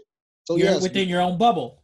Yeah, we're gonna care about R. Kelly because it's R. Kelly. He's one of us, and same with Bill Cosby. Who the fuck cares about Harvey Weinstein? Fuck him too, but nobody cares. What's different though is like when a white person messes up, and white people don't look at it like, oh, he set the whole movement back for all white men. Right. They don't look at it like that. But black men and Latino men and black women and Latino women, and we look at things like that. All like, of us. Yeah, like, oh, fuck, this dude fucked it up now. Hey, at my job, maybe we had this black dude. He's probably about 300, 350. This dude coming late into the meeting, a manager meeting. He come in late with a 2-liter bottle of Coca-Cola and a bag of pork skins. I'd be like, oh, look at this nigga. Yeah. You'll never get another black manager. Like this. Hey, just like the motherfucker in the meet, same type of meeting was like the successes. This motherfucker said, I made my last child support payment. Yep. And brought out the paper and showed the paper, the court paper that it's over. My last child support, that's my success. I was like, the corporate meeting, man. We in a corporate meeting one time, and this, we finally got our company to have a diversity meeting, try to get a diversity team. And some nigga new to the company. Like, I don't know why we talking about this right now. Like, nigga, you knew. Shut the fuck up. Shut the fuck up. And this nigga almost had my name. That really felt bad. Like, this nigga right now fucking up my big name. But all those situations, the first thing was like, this nigga fucked it up. Yep. For all the black people. Yeah. We don't, honestly, white America that listen to this show, we don't give a fuck about what y'all do. We got our own problems. We try to get us together. We don't care. Only time we care when y'all trying to stop us from getting ours. We don't give a fuck about what y'all do and y'all caring shit. We don't give a fuck. But here's the thing. They don't care either. They don't care what they do. Harvey Weinstein does not represent all white men to them. And the movement isn't set back because of Harvey Weinstein, because of one person that fucked up. They don't look at it that way. And for black people, you look at every successful black person as a business. He's probably hiring black people. He's feeding black families. So anytime that type of stuff happens, I'm not sure about Bill Cosby, might be the oddball. But like R. Kelly had black bodyguards and black people that work for him. So their business is within themselves. You know, we know that Harvey Weinstein ain't hiring no black people unless he's trying to fuck them. But for us, it's like, hey, if this dude goes down, or he fucked up, or Russell Simmons fucks up, there's a lot of black people's lives affected by his bullshit. That's why we look at it differently than how we look at white people. Because we know that, Harvey Weinstein ain't got no niggas on this team. Well, see, I tell you, that's one thing that kind of, I guess, shaped the way that I grew up, like having to be around like a lot of white people all the time, was my father always used to tell me, like, every time you go out, like, always be presentable. Like, don't ever go out fucked up or half dressed or whatever. It's like, there might be the white person to see you that day, and now you the black person that they saw, and that's how they get all black people forever. Right. Hey man, always look fresh when you leave the house. That is my pet peeve. I got some great nieces and some great nephews. Man, these niggas come out with their hair nappy, I be ready to snap off. I just sit there like, what am I supposed to say? My show, one day I'm just gonna bring my clippers, cut all that bullshit off. Get the fuck out of here with this bullshit, nigga. You're supposed to stay fresh. Like, especially when you poor, being fresh was everything. Right. Being fresh. That's what my father told me when we was potent a motherfucker. Had very little clothing, very little shoes, whatever. He was like, make sure your shit is clean. It's always clean. Ironed out. Man, being fresh was everything. Like, selling drugs is about being fresh. Niggas wasn't selling drugs. They wanted to be fresh, not be poor no more. Niggas be walking around, man, I don't even get that type of shit. Niggas walk around with them fucking dirty ass dreads. Like, nigga, put some grease in your shit at least, nigga. God damn.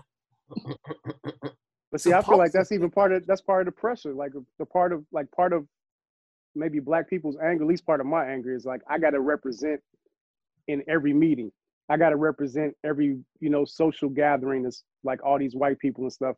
Like, it's always in my mind, it's pressure because I might be the only black representation that they see. And they gonna judge black people based off of me. And most of these meetings you are, right? I've been in lots of meetings and like conferences where I am the only Latino there, besides people working the event. So and that is, it can be intimidating sometimes when you walk into some of those things like that, and you're like, that's not your job to represent for all. It's not, but I'm telling you what's in our heads though. It feels like a responsibility. Hey, see, I laugh when you guys say that because I used to have that thought. Like, at one point, I was the only black supervisor in my job. Mm-hmm. And it took me time to evolve to this. Yes, I want to be that nigga. So when y'all fuck up, y'all know that nigga y'all fucked up with. I don't want to be the nigga that want to get along with y'all. I don't want to be the nigga. I used to. But at some point in my life, I don't want to hold the world of black America or the nice black guy in America. Like, hey, he's different. No, I'm not different. I am them niggas. Exactly. I think you're looking at it completely different. I'm looking at it the same way y'all looking at it, that you have to represent. Don't get me wrong. But represent doesn't mean you have to be the happy guy or the nice guy to everyone. But you can't be the angry guy either. Yeah, because I want to be the angry nigga. Because you feel like you'll fuck it up for somebody else. No. I want to be the angry nigga. I want to be that nigga that you can't cross. I want to be that nigga that say, fuck you. I want to be that guy. At some point, I didn't always want to be that. But now in this time of my life, I want to be that nigga. But you're not that guy. No, I am. You want to be that guy, but you're not that guy. Believe me. In certain situations, you are. In certain situations, you're not. I will not. I refuse at this age of my life and the work I put in at my job, I refuse to let a white boy get one over on me. I want to be, I'm that point now. Like, I will not let a white boy even think he's smarter than me or even at that level because you're the boss. I won't get that over on me. I hated teachers that did to me growing up, that will pull me to the side and treat me as if I was the magical Negro. Like, oh, you're not like the rest of them. Like, oh, like you think you think I'm not. And it just pisses me off. Like, fam, I am all these things. Like, I'm just not as wild, but don't treat me like I'm this magical Negro. But that's how sometimes how white people look at us when we're in the world of work or in school or whatever the case is. Like I won't forget, I was on a business retreat or whatever, and our VP brought his wife, and we were sitting at the same table with them for dinner. And then he introduced me, and over the course of the night, she was like, "You're so well spoken." I was like, whenever somebody says that shit to me, I take that as offense. You know what I'm saying? I'm like, you're a racist ass piece of shit. Yeah. And then she compared me to Barack Obama. I was like, motherfucker. She's like, you look just like Barack Obama. I was like, oh, you just a racist to your core. Like, you look nothing like Barack Obama. Yeah. But I'm like, that's how that shit happens. Is like in my mind, I'm representing like the room that I was in. It was hundreds of people in the room. It was like maybe 6 black people in the whole room, and 2 of them was me and my wife. So I'm like, now I'm representing at this table 4 black people, and I'm not shucking it. What did the other 4 black people look like? Kunta Kinte. You look just like Kunta Kinte, man. And that was your opportunity to show them that you're not Obama. You Trinidad James. Put my gold fronts on. Now, at this point, I don't want to be. I want to listen. I have a hard time understanding who I am. I understand that I'm probably half of my mother and half of my father. I might pray for you one day. Next day, I might shoot at you. But I understand that's exactly who I am. And that's okay. That's exactly who I am. And that's okay. But I don't want. I guess in my mind, I don't want white people to ever feel like that they're always who they are. They're always the smart white guy who knows everything, because I know you don't.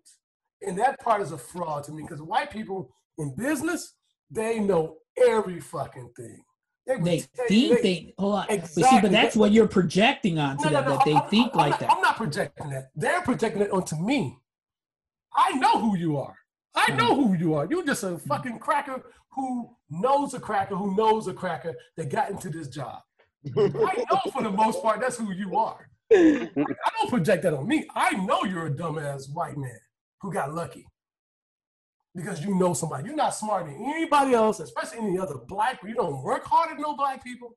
You don't work harder than a black person that got his degree, that went to college, that had to fight through this whole system to be where they are. And I won't let that happen no more. Like the younger me, you're right. When I was younger, I used to project that white people are smart people. That was how my mama raised me. White people know what they're talking about. They know what they're doing. But the older me understand, you ain't shit. You ain't no better than nobody else that's struggling through this life. But let them tell it, they know everything. They are always right. And let me tell it, you just a cracker. You bleed just like me. And I will make you bleed. To prove it. Stop it. Stop all that talk and what you know and what you think you know. Stop all that with me. Go talk to the white boys and tell them that. And a lot of times it's as simple as talking to them in the same manner that they're talking, and just and stopping it where it's at. You don't always got to shoot someone. You don't always got to like be emotional and everything. If you get emotional about it, that's on you. That's your right to do that. But sometimes it's just you got to be able to verbally spar with people, and you got to be able to talk. Well, spar. But here's the thing: when black people spar, it's always come out you angry. No, my spar is I'm gonna tell you right now, stop it. I ain't gonna curse you. I understand you can't curse people out in business, but sometimes you gotta tell them stop with all that nonsense. Stop with all that. Stop it. We're not gonna. Like I said, I pull a white guy do this. Let me explain something to you. I see the way you're talking to those guys. He telling people to shut the fuck up and all that. Let me talk to you. Where I'm from, that's a sign of aggression. You can't talk to me like that. That's going to be a problem. Now, I understand you my boss. I understand I got to do what you tell me. But to start telling me to shut the fuck up? Oh, no. That's not. We can't do that one. We can't agree on that. And guess what? It's still always a way to approach that in the world of business. Yeah, and make sure that your point gets across, but you don't have to be like, hey, you ain't going to talk to me like that, motherfucker. Like, you don't have to say those words. I didn't curse him out. Way to come across. I didn't curse him out. I just said I can't work under that. Like, we can't work like that. Right. I had the same conversation when I was in Alsip with the dude that was in Alsip. Yeah, he was talking to the dude that you was talking about, the 350-pound dude, like any way he felt like. And I was like, hey, I'm not him. And you're not going to talk to me like that, or I'm not going to be working here. Yep. Yeah. Same thing with the sales guy. Listen, I'm not sure what y'all do over there. You can't come to Chicago. I didn't say, hey, you can't talk to the Hispanic. I didn't make it a racial thing. You don't. That's not professional to me. We all here working together. I got the call and it became racial real fast. He called me complaining about the guy. Well, listen. It became racial to you, but I didn't present it to him like that. I know what he was doing. I know he was here. He was on some Christopher Columbus shit. It was racial on that level. You think you can come down into the city and talk to minorities and treat minorities anyway? I know listen, I've been working here enough. I've seen the Christopher Columbus shit come around a long time at this job. But white people always want to come down. Right there. Yeah, there you go. hey, let's go to the final thoughts. Yeah, let's get into our final thoughts. Who want to go first? I'll go first. I just want to say you're welcome to all the black women I defended today. Oh, that's right. I'm on y'all side. I know some of these other people on this podcast are not. But I got y'all back, sisters. I know y'all working hard to help us out as black men. But give us some time. We'll get it together. We ain't all perfect. I will say to counter that, black women, listen to previous shows and what he has said, and then come to your own conclusion. Come to your own conclusion on where does he stand, because a lot of the views that were expressed today are completely new views that I've never heard these gentlemen express before. He said there's a lot of cap in this episode. Yes, so there's been a lot of growth throughout this year, I guess, because wow, oh my God, these guys have matured their opinion and just. It's called Corona growth. Yeah, I see. I'm proud of y'all. You guys have come a long way, man. For the lack of better, let's call it growth. But even if it is, why is that not okay? No, I'm not saying. I'm cheering you on. No, it's very condescending. I'm cheering you on. People like to hold you to your whatever words you say. Whenever you say it, they want to make you be married to that shit, no matter what. Hey, you gotta understand, man. Shakespeare might have been a little bit right, man. Puerto Rico don't want to see no niggas grow. Hey, you see, this is all your own projection. I'm cheering you on. I'm cheering you on. And with that said, let's go, girls. You can do it. With that said, I'm happy that Jules grew since Wednesday, because on Wednesday, black women are always angry. God, I don't even talk like that. But I don't even want, because it's what the conversations present. It wasn't the time to quote unquote shit on black women. We was having an honest conversation, and not to say I speak for black women, because I don't, but I do listen to them and I hear their gripes about certain situations, and I try to understand them the best way that I can. And most times they have a gripe and sometimes they don't. And that's when I call them out on this shit. Same way I do with niggas. Niggas are not always right. And I call niggas out just the same. Hey, one thing it's just as black men. First of all, everybody shouldn't be treated equally. You treat people on their own level. Just because you're black or white or Hispanic or whatever. You treat everybody as individuals, like how they treat you. But black men, we have to support and grow black women, and vice versa. Both it goes both ways. Like, if we're gonna make it to the top, we got to make it there together. Like, we can't leave. Only people that get left behind are the people who don't want to grow. So we got to help. We got to support each other. And the black people voting for Trump. Leave them niggas behind. Fuck them niggas. We leave their ass behind. Yeah, fuck them. Fuck them niggas. I think I see like 20% of black people voting for Trump. Man, get the fuck out of here. Yeah, there ain't no way. Here's my problem I got with this. I'm not mad you're a black Republican. I just don't understand how black Republicans are not still pro-black Like, how you don't see that the guys calling for black people and the KKK and racists? Like, just because you're Republican. Sometimes that shit is a religion to them. But listen, those police don't know you're a Republican. They don't know that. And many people have been killed in the name of religion. Yeah, they don't know you're a Republican. They just know you're black. So it's fine to be a Republican. You want to vote for, not being taxed extra money and all that type of stuff that Republicans vote for, and this fake family values. That's great. I respect all that. If I was rich and I could save millions of dollars because the Republicans tax rich people less, I might be a Republican. But I'm still a nigga first. I'm still black first. I still get shot by the police in my nice car first.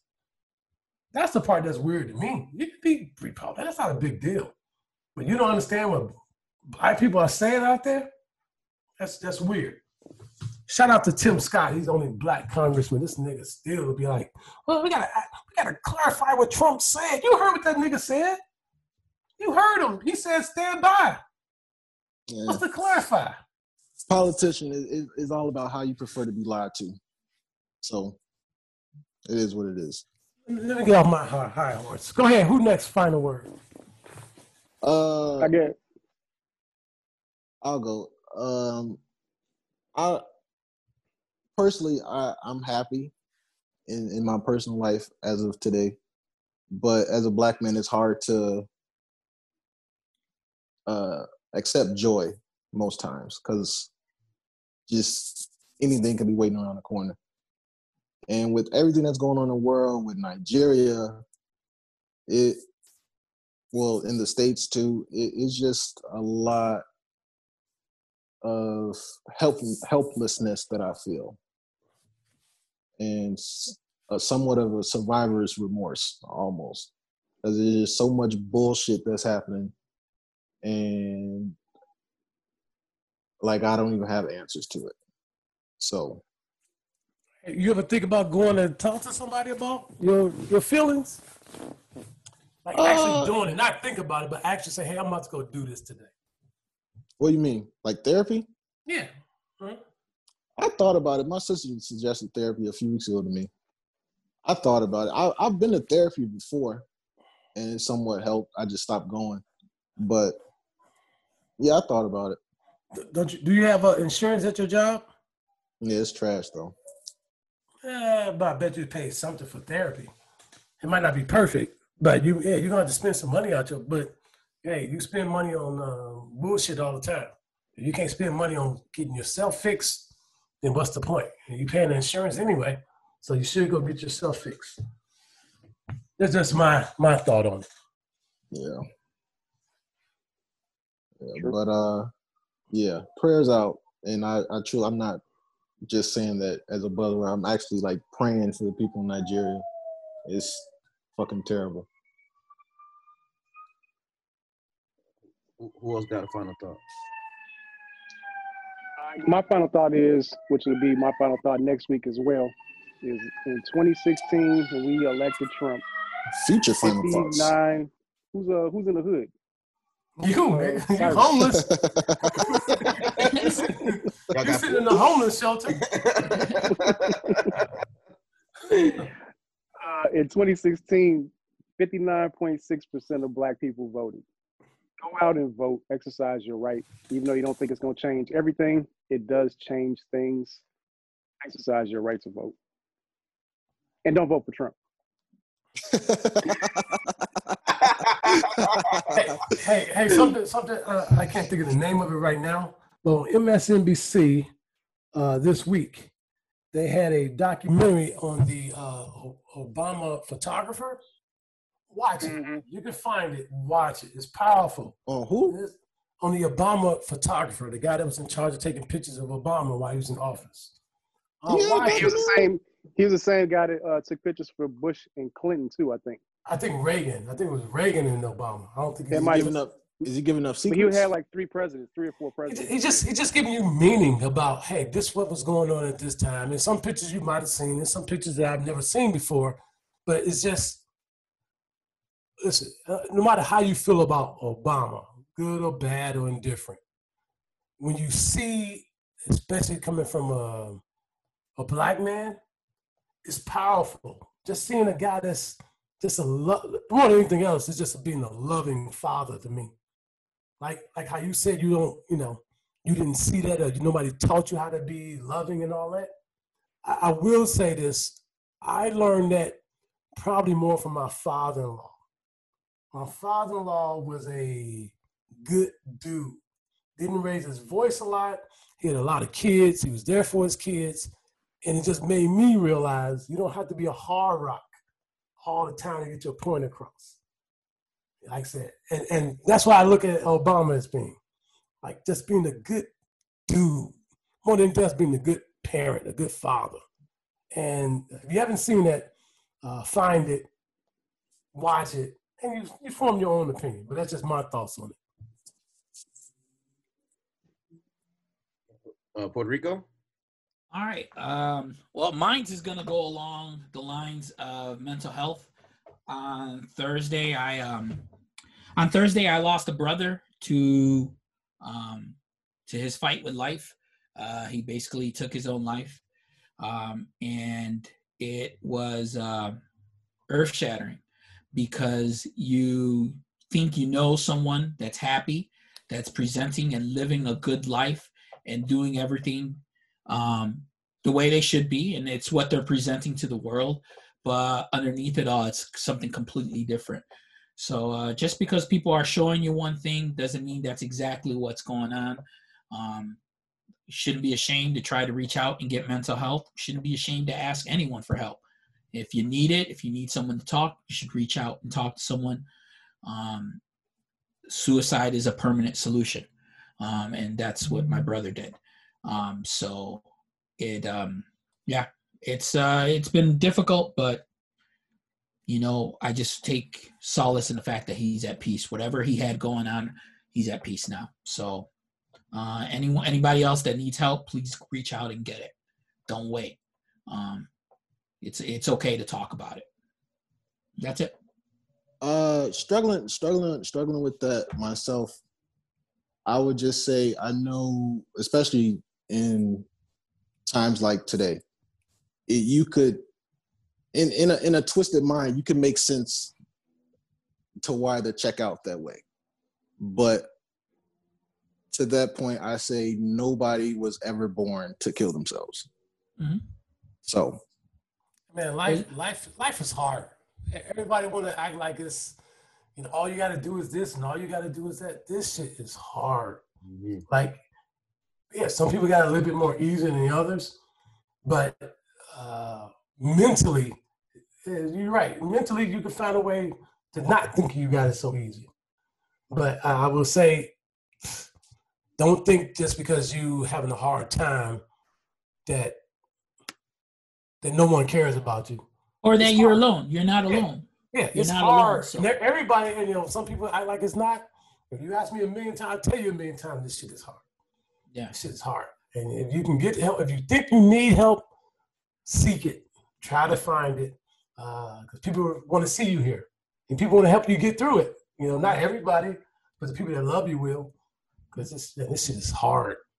And just keep that in mind. Keep that in mind with people when you're talking to people. There's a saying in Spanish, every mind it's its own world, is the rough translation of it. But people get so wrapped up in what's going on to them and their problems that they feel they start to drown in their problems, and not knowing that everybody else is going through problems as well. And what I see as a problem will not be what you guys see as a problem. So you guys, it just might be something simple. But in my mind, that problem is all encompassing and it's overwhelming. So just keep that in mind. Everyone thinks differently, and that's okay. Just find help if you need it. Okay. Styles? Follow that up with some sports. Yeah. It was about some bat flips, man.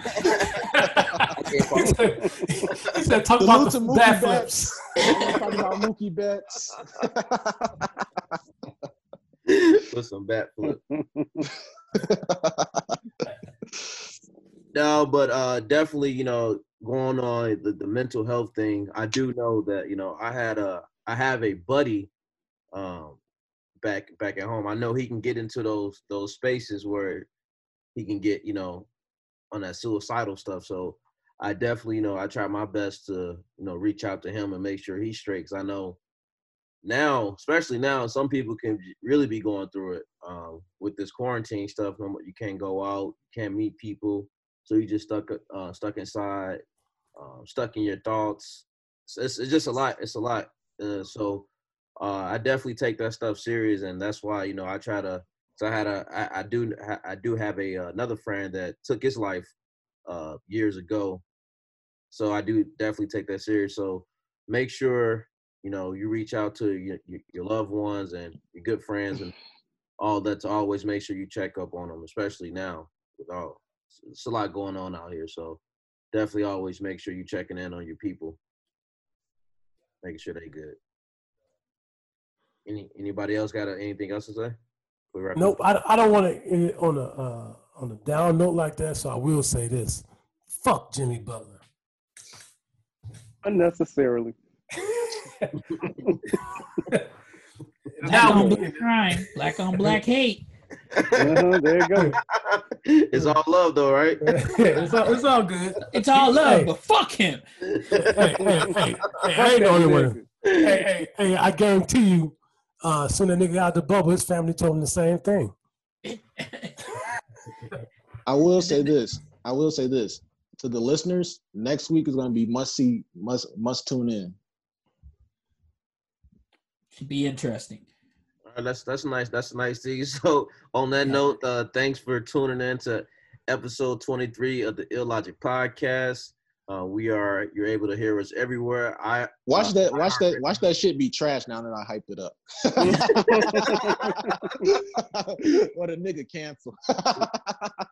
Yeah, I hope that's not the case. I'm waiting for the final confirmation. But yeah, we can be heard on iHeartRadio, Spotify, Apple Podcasts, all that good stuff. Continue to like, share. We need some comments. We need some more comments. Hit us with some comments on the page, on the podcast pages. Give us some reviews. So keep supporting. We appreciate every shit. I don't need no more. I get comments in real life. Leave me alone. hey. Next week, can you next week share the comments that you're getting so we can let everybody hear the shit. Yeah, we should. Yeah, we could definitely do that. So Jules, you can make sure you have that ready next week. So on that note, thanks for tuning in. This is episode 23 of the Illogic Podcast, and we'll see y'all next week.